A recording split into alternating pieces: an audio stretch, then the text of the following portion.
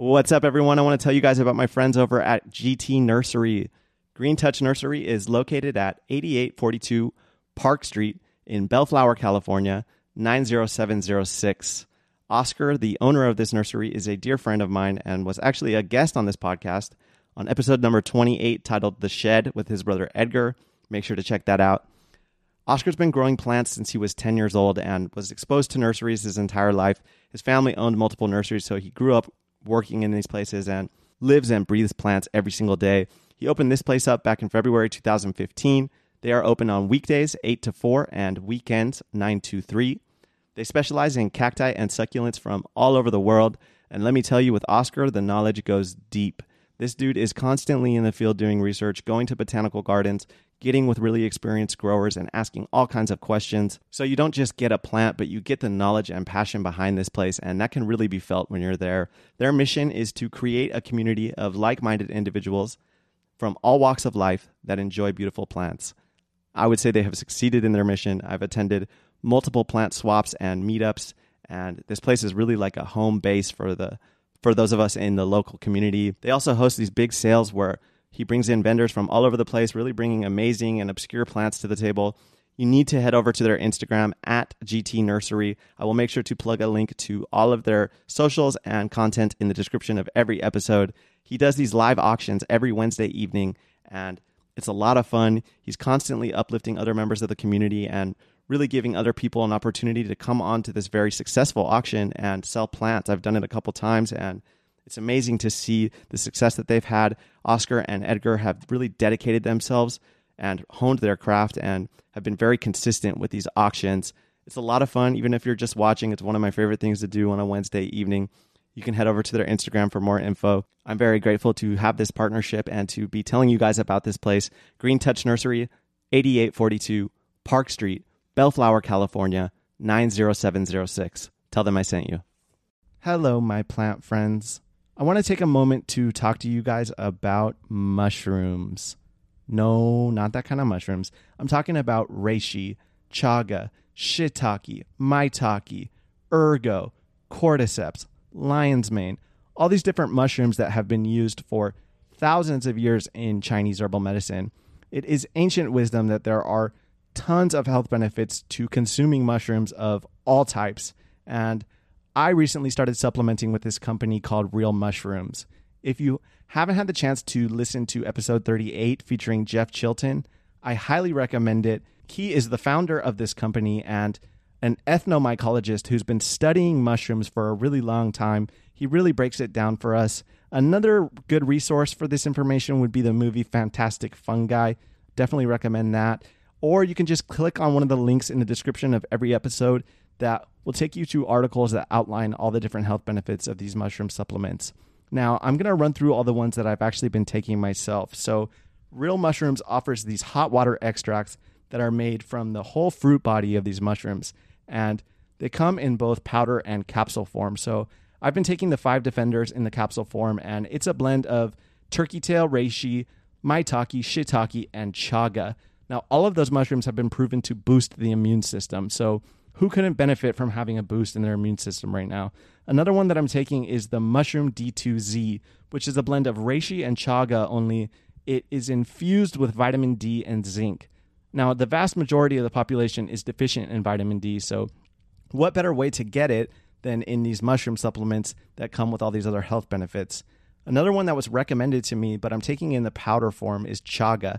So chaga has been used to help improve issues with digestion. So if you have something like IBD, IBS, I highly recommend this. I've been taking it at night, mixing it with my sleepy time tea, and I've noticed a huge improvement in my digestion problems. So anytime I'm about to do a podcast, I take lion's mane, or right before work. Lion's mane has been proven to help with cognition. It is a nootropic that some studies suggest that may even be creating new neural pathways in your brain. So anytime I think I'm going to have to use my brain a lot, I take the lion's mane. And the last one that I'm taking is cordyceps. So cordyceps are used by athletes for performance enhancement, and they're known to really help with endurance and boost your energy levels. So if you're feeling really low energy, start trying this cordyceps. I'm taking it every day, and my energy levels are way up. So That's all the ones that I'm taking myself personally that I can speak on, but there's testimonials for every single one on the website of Real Mushrooms, realmushrooms.com. If you're ready to pull the trigger and want to make a purchase and start supplementing these mushrooms, make sure to click on one of the links in the description of my episodes, or you can go to the link in my bio on my Instagram and click the little button that says Real Mushrooms and it has a little mushroom emoji. Or you can use code If Plants Could Talk at checkout and you'll get 10% off all future orders. However, if you're a first-time buyer, you can sign up to get a first-time buyer code of 25% off your first order. So definitely do that. It would help me out a lot if you guys use my link and use that code at checkout. So make sure to go check them out. Real Mushrooms. This podcast is brought to you by Mezcala Nursery, located at 6901 Orange Avenue, Long Beach, California, 90805. Mezcala is family-owned, family-ran since 2007. This is the House of Succulents growing grounds. I'm talking everything you can possibly imagine in the succulent realm, from your common, everyday plants to your more rare and obscure imports. They can service your landscaping needs, and they have a bunch of hoop houses dedicated to houseplants and tropicals.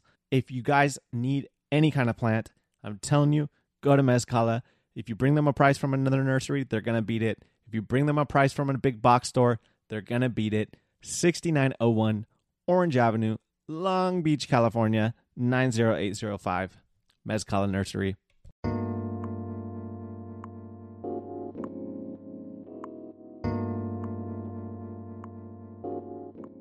Hello, everyone. Welcome back to If Plants Could Talk.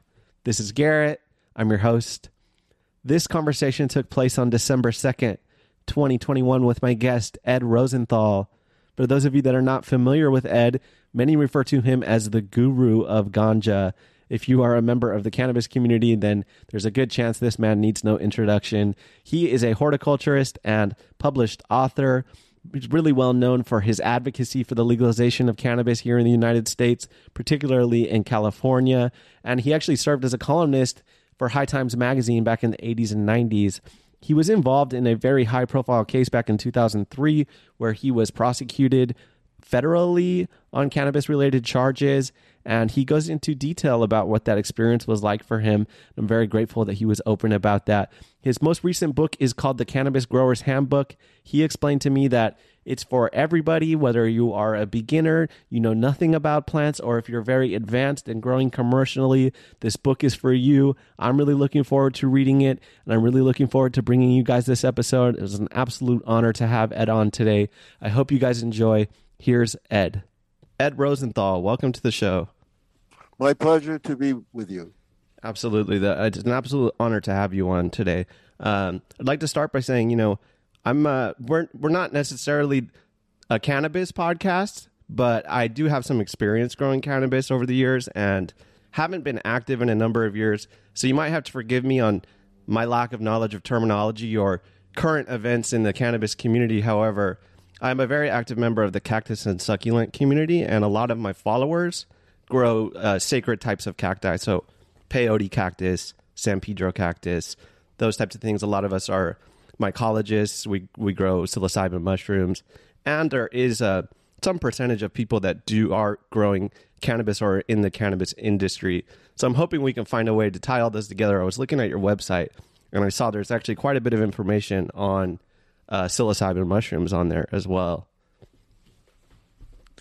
Yes, I'm a publisher as well, so I published 2 books on psilocybin.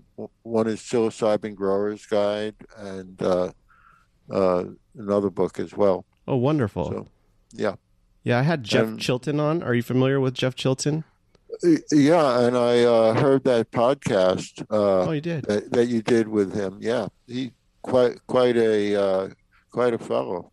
Wow. Yeah, I like that guy. Really nice guy. Yeah. So can we start with some background information? Well, where did you fall in love with plants? Where did it start? Did it start with cannabis or did it start with growing? When I was a kid, I was very interested in plants and gardening and botany, and that continued from early childhood. I used to take classes at the New York Botanical Gardens in the Bronx. Oh, wow. Yeah. Do you have some formal training as well? Like, did you study botany, or I know you've taught, correct, at Oaksterdam? I've self-taught. That's amazing. When I say self-taught, that I mean um, uh, I used I had a thorough use of textbooks, but just not in class. Absolutely, yeah. So I wouldn't exactly say it's self-taught. It's just that I didn't need the professor repeating what the book said. Absolutely, yeah.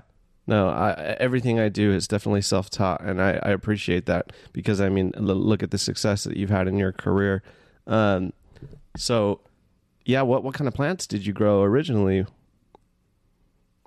African violets, begonias, Cool, and different succulents, nice. mostly euphorbias. Euphorbias, Yeah, awesome. Like the clusters, I love those. yeah. Like the snowflake too. One of my favorite euphorbias. Well, they have so many different forms. Sure, yeah, So absolutely. aloes, I had a group of aloes, and then in some of my classes at the botanical gardens, I grew typical vegetable garden. Mm. Yeah. And is that pretty similar to, in some ways, like growing tomatoes at least is pretty similar to growing cannabis? Well, not really. They have different needs and different life forms and lifestyles, and so there's a little bit of difference. But you know, all plants function on the same basis of photosynthesis and Mm. converting the energy from light into sugars. Yeah, yeah. Okay. So where did the cannabis start? Because I mean, I know that's your specialty, so we'll go there. How did that start? Well, I tried cannabis when I was in college and decided um, that cannabis and I were going to have a long-term relationship. Yeah, I'll say. Yeah, and so it was only natural that I would start to grow it because I liked cultivation of plants, so that would be a natural. And at the time when I first started, most of the marijuana was from Colombia or Mexico, and it Mm. was seeded, so it was easy to obtain seed. So Oh that's how I yeah, started. yeah. We would refer to that as like mids now, right? Or Yeah. or stress. Well, I don't understand that, but it, people weren't. The growers uh, hadn't been growing sensimilla. It was all seeded, easy to find seed. Mm. Was there a difference in concentration in those days? Well, there was once people started growing scents in the United States, the quality immediately improved from the material that was coming from either Mexico or Colombia. Mm. So, and that was partly because of the freshness and because of its handling, and also that it was sensimilla became sensimilla rather than the seeded material. But early on there was always high quality material. It's just that the percentages of high quality material has increased, I see. I see. and it has gotten stronger. I mean, there were things in the 15 percentiles, even in the 70s and 80s, not but it didn't reach the 20s and 30s that it does now. Mm, I see. And that's Yeah. like as a result of experimentation with breeding, or It's how do because they? it's because of breeding, mostly because of breeding. Yeah. I see. I'm curious, is there any indigenous cannabis to North America? No. No. Okay. Where did it Well, originate? well, uh, colonists brought it over from different countries. It came from Europe as well as from India and Africa. How interesting, because it grows so well here. So, Yeah. it, but you know, there was an ocean uh, separating uh, the species from North America or from the Americas, and it needed a means of transportation to get here. Mm. Was too long for birds to carry it, so birds probably carried it from the Himalayan foothills into the Caucasus, Mm-hmm. and then then it was an easy trip to get uh, into Europe, and but there was no way of getting to the Americas until it was taken over on aboard ships.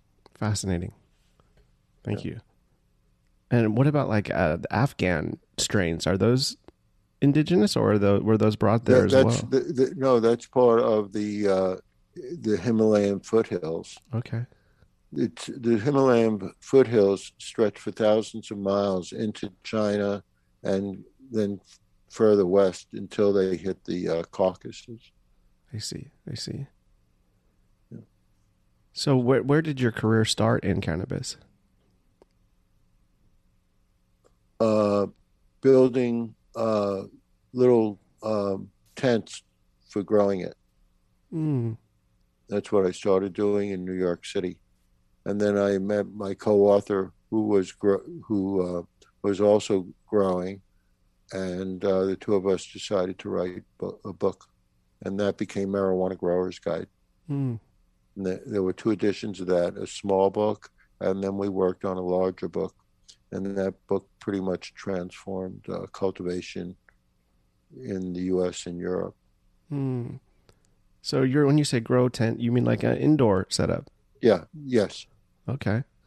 Very cool. and that was in New York City. Wow. So people were putting these tents in their apartments. Hmm. So pioneering the way right there. Probably wasn't Yes, very common in that area. right, Yeah. right. And also, I was using my real name, and almost all the marijuana writers of the time, and in fact, till this day, you know, use nom de plumes. I see. They're, they must be ashamed of what they're doing or something. I don't know. Yeah. Well, fear of But, prosecution, right, was prevalent. well, you know, if you're in the stoop, you better be able to take the heat. I like that. So you ended up doing some time, correct? Were you prosecuted yourself? 36 hours. I see. Yeah, yeah. I had three federal felonies. Wow. But what happened was I was appointed as an officer of the city to grow cannabis for patients, and that's the city of Oakland. And I was doing that, and I was told by the city attorney that I was free from prosecution by the federal government because I was a city officer. But the federal judge disagreed with that and the trial continued, and eventually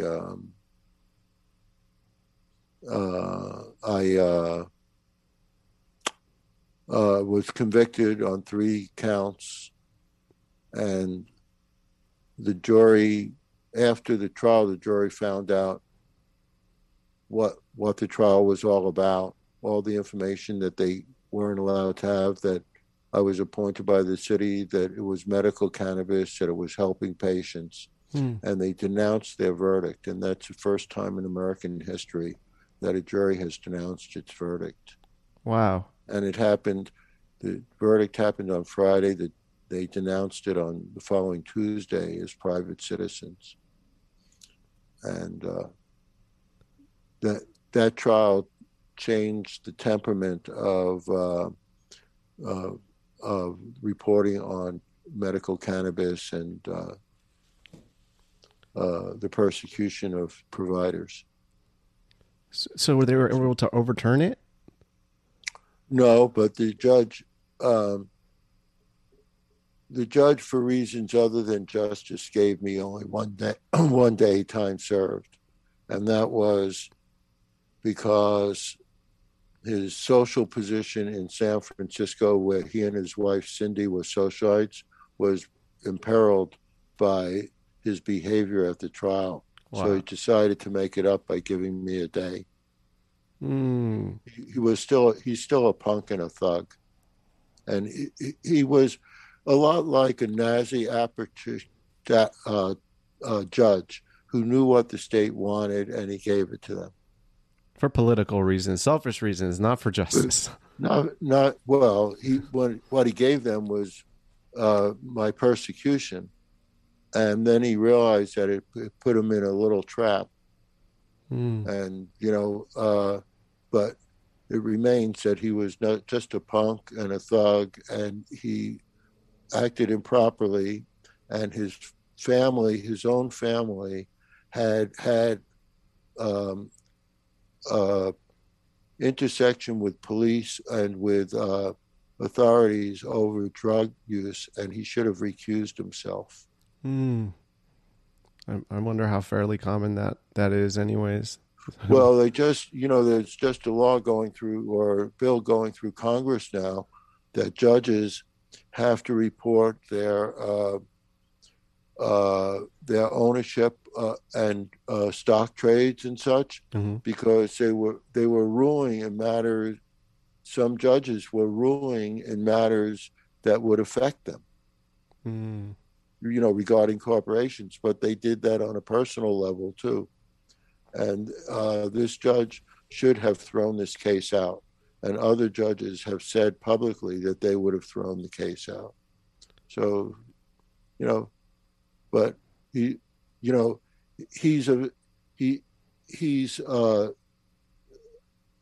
physically slight, short and slight, and like he had sort of a Napoleon complex, that he wanted to control things, and he should never have been a judge to begin with. He doesn't have the personality for it. He interferes too much with the trials, doesn't let all the information come out. It's just a punk. So you fought the law and you won. Well, I have 3 felonies. Yeah. But I only did 1 day. So at the end of the trial, there was a lot of publicity about the trial, and the trial was well attended, and it was overflowing. It was like a movie cast, so to speak, and at the end of the trial, there was a press conference, and all these members of these organizations, that were helping me, came out and they praised the judge for his foresight and, giving me 1 day and such. And I was the last speaker, and I did not see this as a kumbaya moment where we were all going to join hands in a big circle dance. And I said rather vociferously that the judge had done me no favors, that that nobody should go to prison for cannabis, and that the judge was totally unfair. And so any positive publicity that he would have gotten was diminished by coming back down to reality that he was just a punk. Yeah. I respect still that. Is. He still is a punk. This man's still around, huh? What year was this? This was in 2003 through 2007. So, yeah. But he's still, it's 15 years later, but, like, I'm a free man. He's still a punk and a thug. and I challenged the judge to go into a debate with me about his behavior at the trial. I would love to see that. But he would. I've challenged him any number of times, but he won't do that because he knows what a punk he is. So did he That he retire? should never. He he's not an emeritus judge yet. He knows he knew that he should never have been the trier, the judge. He should have recused himself. Mm. Mm. So this is But after Compassionate Care Act, right? So you already medicinally licensed? as I said, I was authorized by the city of Oakland to provide cannabis to patients, Mm-hmm. and I was specifically deputized for that with paperwork. Mm. And the judge refused to accept any of that and refused to let the jurors hear about it. I see. So the reason why the jurors came back was that they had been kept ignorant of the true facts of the trial by the judge not letting pertinent information in. Mm. Corruption at the highest level. Yes. Yeah. The guy is still a punk. I still challenge him to debate me with about his behavior at the trial. They should take his. They should fire him. Ultimately, he should be fired, and he should lose his pension, his government pension. Disbarred. Well, I don't know if they could disbar him, but he should lose his government pension. He's nothing but a punk and a thug. Mm. Parading in a black gown. Yes. I think a lot of them are. Yeah. Well, I met a friend of his at the 215. There was a 40th anniversary of 215, and recently, and a person who was active in the movement, but was also a friend of the judge. For all these years, she thought that the judge was, compassionate and giving me the one day and everything. Sure. And then I reminded her that if he hadn't done something like that, he would have been shunned by this polite society that he and his wife hung out in, and that already they were being disinvited to parties. He wasn't being. He belonged to a men's club that he wasn't.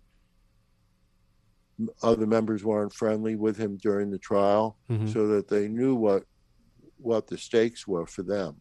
That is the judge and his wife, and so that's why he did it. And so when I mentioned that to her, she had always thought that he was so kind and compassionate, and I reminded her that had he not done that, he would have been shunned by society. And after 15 years, she finally got the truth about the person that she had been socializing with. She understood then that he was nothing but a punk and a thug. Punk and a thug. Yeah, I appreciate your passion on this. It's not really passion. I mean, it's long past, but the result is I don't feel guilt, and I was right, and but he remains a punk and a thug. So, yeah, I think I'm well thought of in society, but he will always be thought of as people realize why he did it. He'll always be known for what he is, a punk and a thug. Nothing more, nothing less. He should never have been given a black robe. He should have been given maybe horizontal stripes.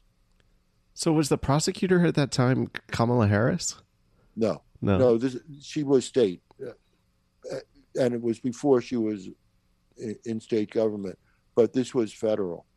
So do you think the reason they went after you was because of how high profile and how much you had already been long advocating for the cannabis legalization? Were they trying to make an example of you? Yeah, exactly. Yeah. And what they didn't realize is that I had experience with, I had been an expert witness in any number of marijuana trials, and I had tangled with the federal government for other people's freedom any number of times, and that I was familiar with it, and I wasn't, like I wasn't as scared of it as somebody who didn't have a political aspect to their behavior, so that I was buoyed by knowing that I was right, and that society, at least in the Bay Area, was on my side. So there were and also I had just read this book called The Tipping Point by Malcolm Gladwell, and that was how things, it was about how societal things change, and whether the tipping point is whether it's just going to be ephemeral, like some craze like hula hoops or robotic rocks or something, or whether it's going to be more of a permanent change. And one of the things where if the government had read the book, where in the book they talked about the ride of Paul Revere, and Paul Revere rode in one direction, notifying everybody that they should go to Concord to fight the British, and they also sent another person whose name, I mean, it's known, but obviously he's not famous. Well, everybody store who Paul Revere knocked on, they went to Concord. The other guy couldn't get anybody to go. And the reason why Paul Revere's knock caused action, knock on the door caused action, was because he was a member of 7 of the 9 patriotic societies that were in Boston. He was well known as an activist. I see. And when I was arrested, I was not, most people were in one area. They were activists, or they were growers, or they were writers, or, they did one thing, but I was active in all those spheres. So I was in scientific societies such as the International Cannabinoid Research Society, which consisted mostly of PhDs. And on the other hand, I was a publisher of marijuana literature. So I had people from various different aspects of that culture, and so that when I was arrested, it was, and when I was on trial, it was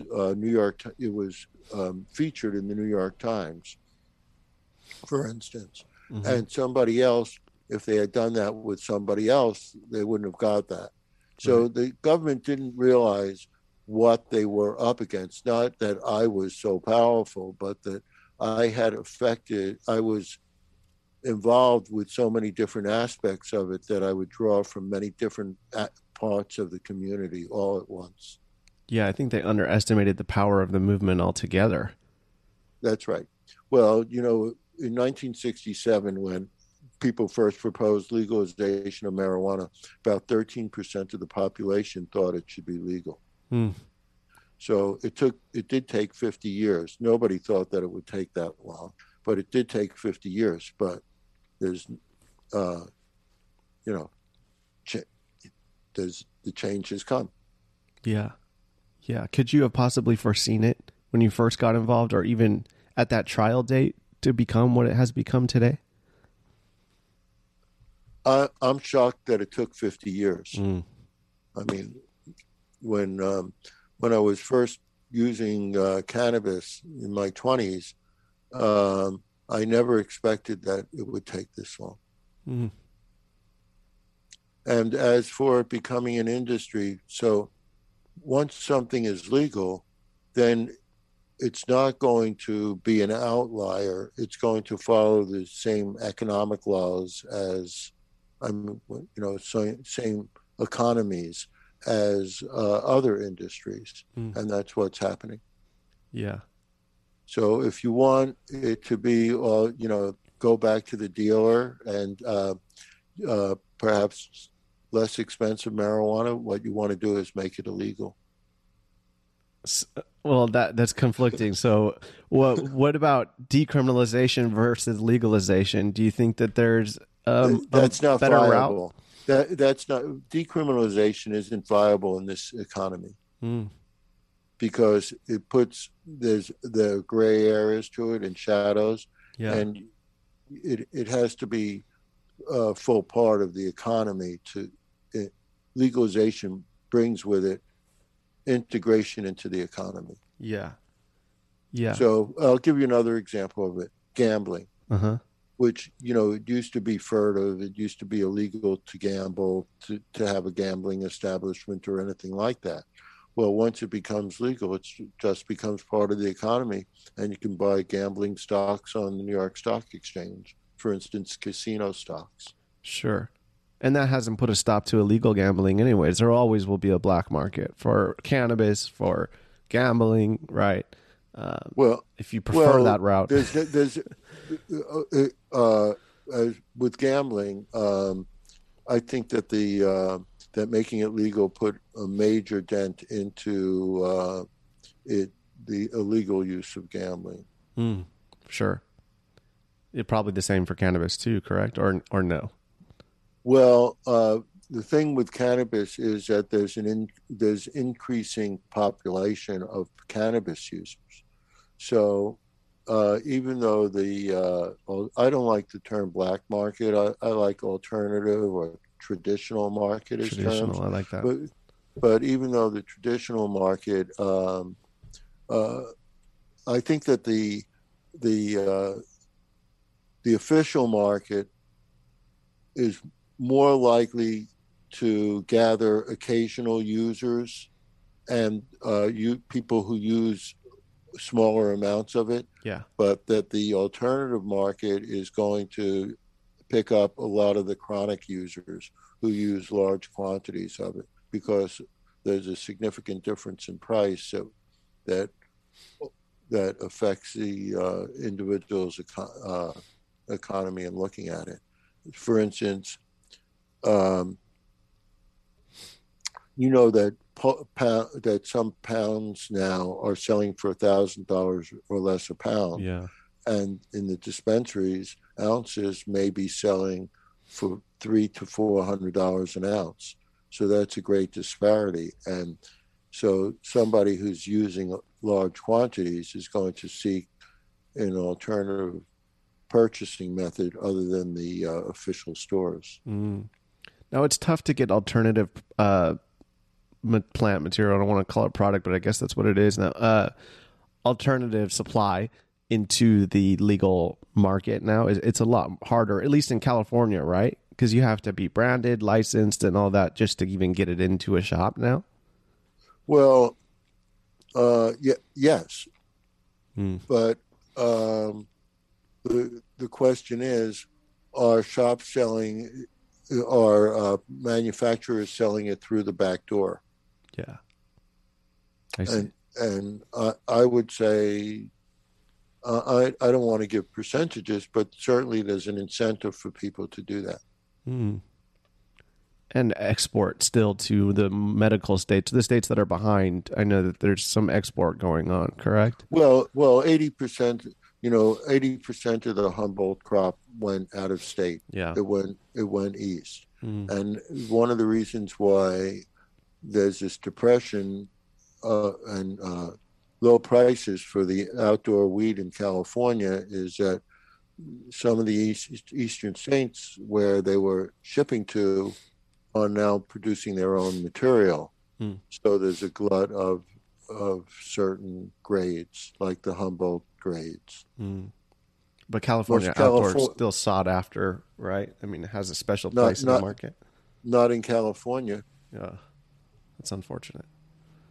Well, it is what it is. I mean, the people who went up into Humboldt County did not go up for the fertile soil or the wonderful weather or anything. They went up because it was a good place for their furtive efforts. But now that it's legal, there's no incentive to grow in Humboldt because it doesn't have great agricultural weather. It doesn't have great agricultural conditions or soils or anything like that. And most of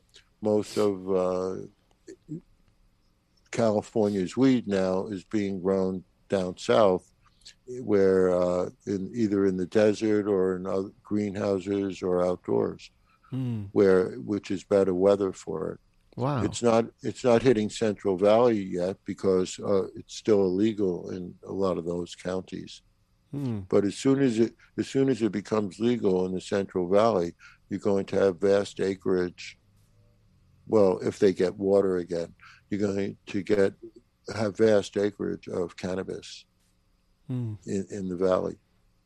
But the only reason people went up to Humboldt was, as I said, because it was harder to detect up there or to capture. So, and even though people in Humboldt say, well, they're going to have an appellation, where, called Humboldt weed, but within California, Humboldt weed does not have the same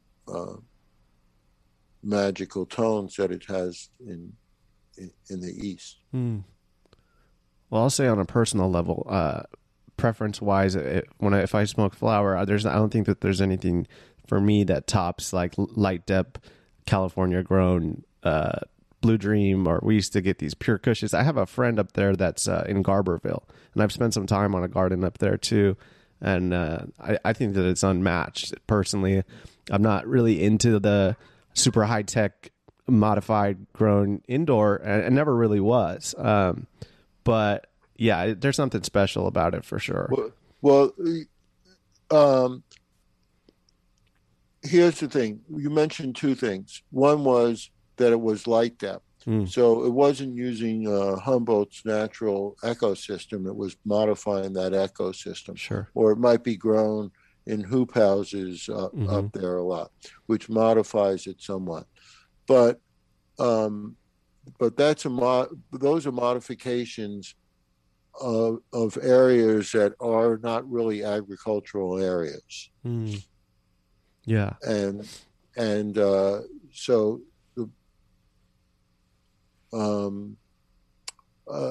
so it's easier to grow really high quality weed in an agricultural area that gets that is sunnier and has a longer growing season, and so that's what makes Southern California more attractive than the northern areas. So you argue I'm not saying you can't grow excellent weed up there. Yeah. But one thing is you were already modifying the environment to do that. So imagine if you could do the same thing without having to do the light depth. I see. So you argue it could be replicated or improved via Southern California, for example. No, I'm saying that the only reason that was chosen as an agricultural area for cannabis is because it was hard for the law to interfere with it. I see. And the people who are still up there who are doing it, if they wanted to get serious, they would go into a more agricultural area where they would get better results for their efforts or easier results. How do you feel about the application of the funding with the legal market? What do you mean? With how they're directing the funds, or how it's being pumped back into the economy, or the current system with the legal market of cannabis? Well,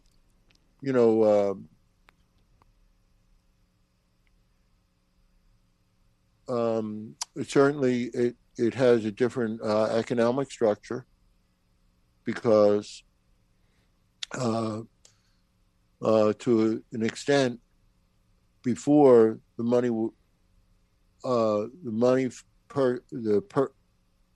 money that growers collected for their product was recycled within the community. Mm-hmm. And now it's a more standard system where the money is recycled up to the owners, gigantic owners of these corporations, like for instance, the Canadian and American corporations involved in cannabis. Mm. But I think the most important thing is that, like the tomato market, that the cannabis should be like the tomato market, in which there are both larger producers and smaller producers, but most tomatoes are actually grown by home growers. Mm. So like locally. Yeah. But by home growers, I mean, they're not going into commerce. Yeah. They're going farm to table or garden to table. Yeah. And I think I'd like to see that situation where that most of the cannabis that's grown is not grown commercially, but grown by home for home use. Mm. Mm. In like a more smaller business. Not necessarily smaller businesses only, but also non-business, non-commercial cultivation. Mm. Okay. Most tomatoes that are grown in the United States are not grown commercially. They're grown in home gardens. Mm. I didn't know that. Yeah. Well, do you have a garden? I do. Yeah, but cactus not vegetables. No vegetables. No. But if you had a vegetable garden, if you like tomatoes, that would probably be the first plant that you put up. Absolutely. Yeah. Right? Yeah. So can you tell me about this book? There's a book that just came out, right? Or is it Cannabis Growers Handbook? Yes, it just came out October 26th. Okay. And it's a collaboration with Dr. Rob Flannery, who has graduated from UC Davis with a PhD in plant botany, plant biology, and he also runs Dr. Rob's Gardens. And then he was my co-author, and we collaborated with any number of other growers, university researchers, and industry people involved in the industry to produce this book. And so it's a first real college it's both. We constructed the book so that somebody who doesn't know what a green plant is can start with zero knowledge about plants and then build up in the book. It's not something that is made that assuming that you have any kind of knowledge. Great. On the other hand, the book does go into some complex material that some people won't need or don't need to actually go into. Sure. But that other people people who are in the industry will find extremely useful. So there are a lot of ways that people can use the book, but this book is meant for both people who are just starting out and perhaps have never grown a green plant ever in their life, as well as people who are already quite proficient in this, in the industry. And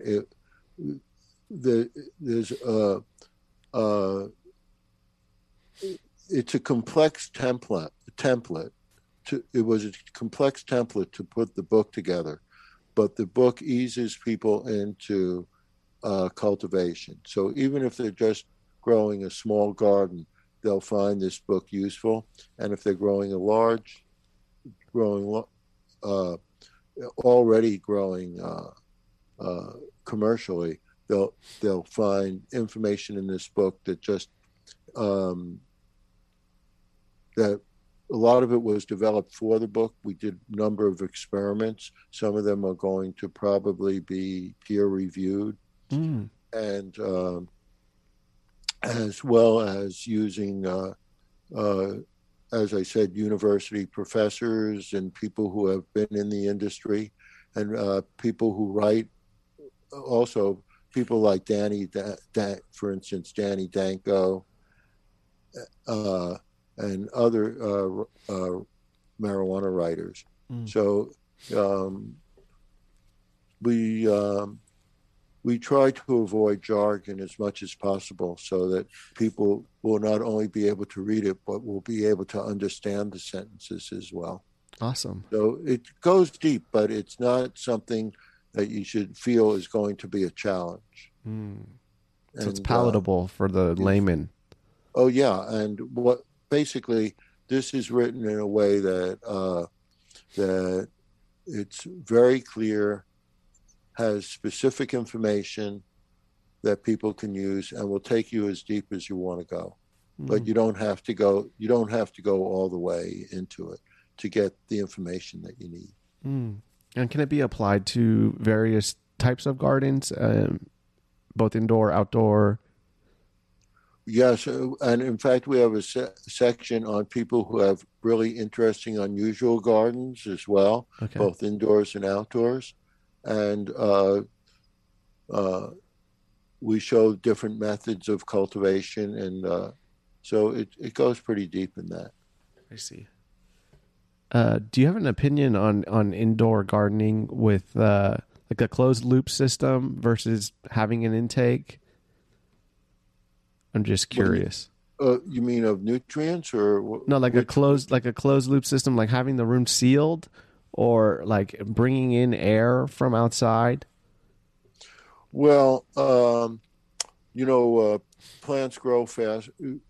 Marijuana is a C3 plant, and C3 plants absorb CO2 when they're photosynthesizing. And if you give them higher percentage of CO2 in the air, then they'll grow faster. So in order to maintain those high levels in an indoor garden, you want to have pretty much of a sealed room for that. I see. Now, there are times when that might be inappropriate. And also, there's one company, AG Ag, which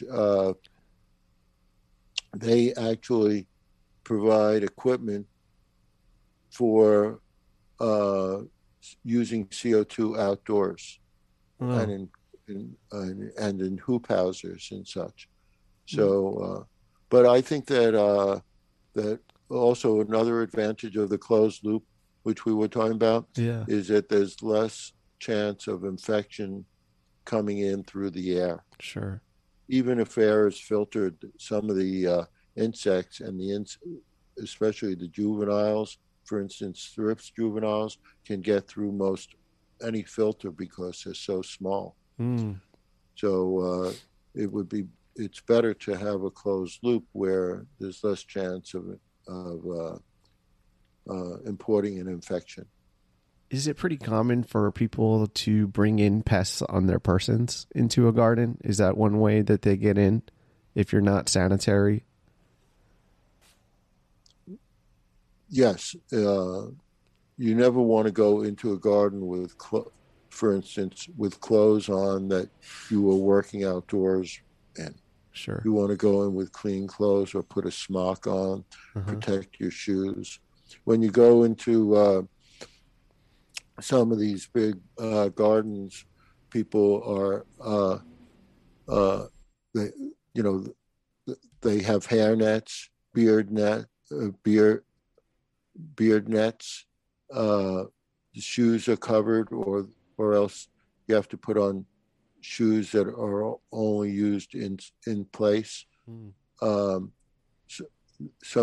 places have you change into other clothing, or else put on a smock or something like that over your other clothes. Yeah. So and that's all because of the threat of importing disease or infections from outdoors by personnel. That's one of the reasons. That's another advantage of doing as much robotically or autonomously, as much work in the garden, either robotically or autonomously, that you can. And by what I mean is autonomously is maybe there are certain things that can be done in an automated, automatic way. For Sure. instance, watering Yeah. or transplanting, even. So, Transplanting. yeah, yeah. Well, when you buy a plant in, let's say you went to a box store and you bought some house plant, Uh-huh. you might be the very first person to ever touch that container. Mm-hmm. It might have been filled automatically, the cut or seed placed in it automatically, watered automatically, and boxed automatically Wow. without humans touching it. And often autonomously, which means that that the entire operation is programmed so that people don't have to be in charge of it. Yeah. Like the robots work autonomously, or the watering system, or maintaining the temperature, and there doesn't have to be a human there because everything's pre-programmed to maintain the environment. I appreciate your acceptance of modern technology. Some people would possibly be dismissive, and I do things old fashioned, and adopting these more modern ways of doing things is cool. And yeah, some of the technology is very advanced. Work smarter, not harder. Well, a lot of people have the myth that you can only produce high quality marijuana using uh, like uh, on a craft basis. And I want to take you back to that box store Uh-huh. where there are 200 orchid plants, for instance, or 200 house plants of some kind all together. And Uh-huh. they all look exactly the same, and they all look super healthy and are super healthy Yeah. because they were given the exact conditions that they like. Yeah. So those those uh, those plants did not have the loving care of people handling them. Mm. Everything was done automatically in those and autonomously. So, what makes you think that you can that an individual can duplicate it? Mm. But an individual is watering, and then somebody goes over to him and says, "Oh, did you hear about Sarah?" And the guy is still watering, but he's not paying attention to the watering anymore. So the plants aren't getting the same treatment. So the whole thing about plants needing love and craft, well, I've gone to any number of forests, and I didn't see the love circles. And the plants still seem to be doing pretty well in the forest. In fact, I've got a message from the forest. They say to people, "Don't come." Yeah. Yeah, we tend to ruin things like that. I guess you're right. Yeah, Yeah. please don't come visit us. Oh man. We're doing fine. You don't have to check up. I wonder if I can take that same energy and perspective and apply it to my cactus garden somehow. I know a lot of people do automate a lot of things, but it's different I guess, when you're growing for a personal hobby, for your own just enjoyment, rather than growing to produce something at the highest quality possible that you're going to eventually consume into your ingest, right? So, well, I'm sort of a slacker, and I, I, I don't. There are aspects of gardening that I really don't appreciate, sometimes, and so uh, uh, I find that I do that my plants do better when they're on some sort of automated or autonomous system. And Mm. there are a lot of different systems that can measure, for instance. Let's talk about watering. There are several ways that you could deal with watering, Hmm. and one way would be to actually have a sensor there to determine when a plant needs water. Yeah. And there could be and there are individual sensors that you could put in each container so that each container is measured separately. Hmm. They're not that expensive. to do. And then then another way of doing it, and what I do a lot, is I'll make a very porous soil that will only hold a certain percentage of water. Mm-hmm. So even if somebody overwaters and just pours gallons of water into a pint pot, at the end of it, the pot will drain to the right amount of moisture. Right. So, it takes care of inadvertent mess ups.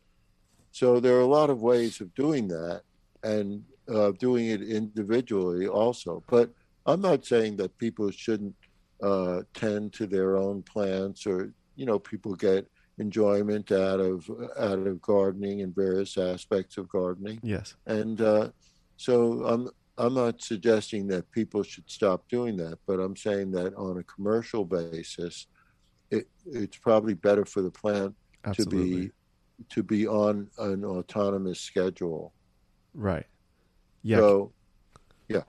Because meeting And each plant's needs on a commercial basis by hand is next to impossible, right?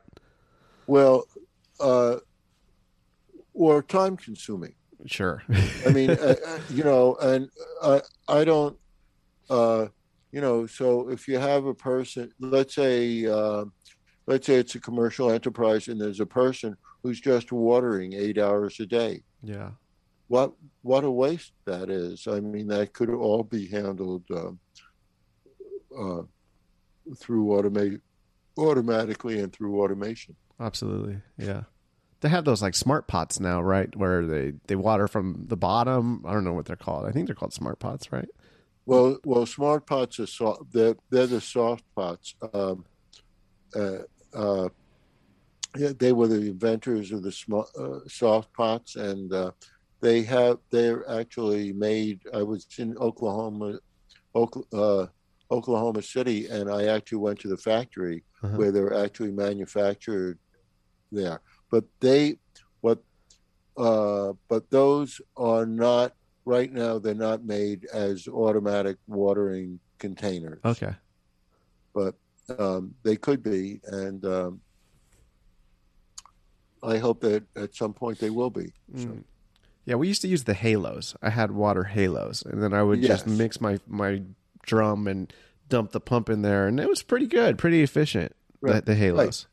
Yeah, and if you have a soil, as I said, that has some porosity and that has enough air spaces in it, no matter how much water you give it, it will drain down to something that's good for roots. And the thing about roots is roots don't drown from too much water. They drown from not enough oxygen, because roots, unlike the canopy, doesn't photosynthesize. It needs oxygen. The roots need oxygen. So if you supply it with oxygenated water, for instance, how people can grow plants just in water, and as long as the water is oxygenated, the roots won't drown. As soon as the water loses its oxygen, that's when the roots start to deteriorate. Yeah. I always thought that aeroponics system was really cool. I remember when they first started doing that, and had a buddy had like a little like Arrowhead water bottle he had converted into an aeroponics system, and it's just constantly misting the roots. And I thought it was fascinating because they're bare root. Right. And because it was that water was spraying into air, the roots had plenty of oxygen. So they had both the two things that they needed, the water and the oxygen. Yeah. Can I ask you a question about an area of contention in I think all sectors of the plant community is pH. So when we're talking about, let's just talk about cannabis. What is your opinion on ideal pH for watering? Well, some growers change their pH during the plant's life cycle, and they go from 6.2 down to 5.8. Uh-huh. And but the big thing is that you want the the reason pH matters is because different nutrients go in and out of solution depending on the pH. Mm-hmm. And so if you had water at a pH between 5.8 and 6.2, you're going to have a situation where almost, not almost, where all of the nutrients are are well in solution. Mm. And so that's why you want to maintain that pH range. Sure.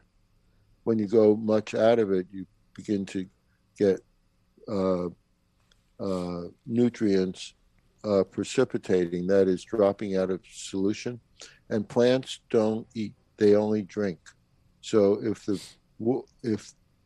the water solution does not contain the nutrients, the plants don't have access to them. Mm. Mm. And that's one of the reasons why you want to use mycorrhizae as well, Yes. is because of mycorrhizae work sort of as root extenders, where they extend the power of the roots to absorb nutrients through these independent agents. Like great white. Yes. Okay. Does that But there differ? are many brands. Yeah. There are many brands, and they have a lot of different formulas with different microbes in them. Uh-huh. And I haven't done research to see which produce the best. Does the pH needs differ on from species to species or Of genus? plant, but Yeah. uh, all of cannabis is one species. Okay. Right. Hemp Yeah. and cannabis. The only difference, when the term hemp right now is a confused term because there's a legal definition of it, but in terms of traditional hemp was usually a fiber hemp or a seed hemp, and usually it had a different morphology than marijuana plants, in that it was bred so that it didn't have branching. It just had a single stem, sort of like a corn plant. It just has a stalk, and then so that's what traditional fiber hemp looked like. Now, hemp is defined as anything that doesn't have THC in it. It's a little different. Those are really traditional marijuana plants where the genes for THC and CBD have been transferred out of the traditional marijuana plant and replaced with CBD genes. I see. So, but it's all one species. I mean, you could take any of those plants and cross it with the other, and all of those plants also have been developed by humans, all those different varieties. So they all came from the same, they all started out from the same plant. Wow. Okay. Yeah. Could I ask you real quick before we close out about cannabinoids? Well, you can ask. Well, I'm just saying, do you have a moment, maybe just a couple more minutes? Yeah. Okay, great. I'm just curious about this boom in focus on cannabinoids and terpenes, and maybe some of your thoughts on that. I know, like currently in the cannabinoid section, like the CBG, CBN, these newer compounds is that relatively new, or did you guys have knowledge about this already? Well, there's been a lot of that over the past 25 years. There's been so much research in cannabis, and certainly the cannabinoids have been defined. Yeah. But because they were available only in very small quantities up to recently, there hasn't been much work with them. And now there's more work, like, for instance, THC8, Right, rather than Delta 9, Delta 8. And then there's also all CBG, CBN, and because cannabis plants traditionally only had minor amounts of those, they weren't really tested or they weren't really examined as much. But now there's more interest in them. So the plant certainly has a lot more to give, and people haven't really been examining, for instance, the chemistry and the roots yet very much. But I think that's going to happen as well. So you think we've just scratched the surface of the cannabis plant? Well, there's a lot more to learn. Yeah. Okay. Yes. Cool. And what exactly could you define what terpenes are? Because I'm not sure I have the best understanding of what they are and why they're so sought after or focused on currently. Okay. Well, terpenes are they consist of they're an oil. Uh-huh. They're oils, and they consist of a molecular ratio of 5 carbon C5 H8, which is and then they have multiples of it, and basically, you know about aromatherapy. Sure. And how all those oils they actually affect the brain and some body parts and such. Sure. All the terpenes they're the same chemistry that's used in aromatherapy. For instance, limonene, which is found in citrus and citrus peels, is also manufactured by cannabis. Oh wow! So that when you have something that smells like orange or lemon, it has that same chemistry, limonene, that is produced by citrus. And then so the thing is, all of those terpenes have a profound effect, or many of them have a profound effect on our consciousness and our feelings. For instance, rosemary has been proven to temporarily improve brain acuity, and it also is sort of works in also makes you more active and more awake, while other chemistry will, like for instance, the terpenes that are in lavender makes you more relaxed and can even put you to sleep. So that there are all these different different odor molecules, and those odor. There are all those different odor molecules, and they all affect people in different ways. Thank you for elaborating on that. I really appreciate that. Yeah. All right. So where can everybody find you, Ed? Just put my name into Google, and you'll get all kinds of stuff. Cool. And you have a website too, right? edrosenthal.com? Yeah, that will all come up from just putting my name into Google. Excellent. You are an encyclopedia of plants, my friend. Thank you very much for the wealth of knowledge you shared with us today. Well, thank you for having me. Absolutely. Anytime. Yes. Okay. All right, Ed Rosenthal, everybody. If everyone could please like, review, and subscribe to the podcast and hit that share button, I would appreciate that greatly. Bye.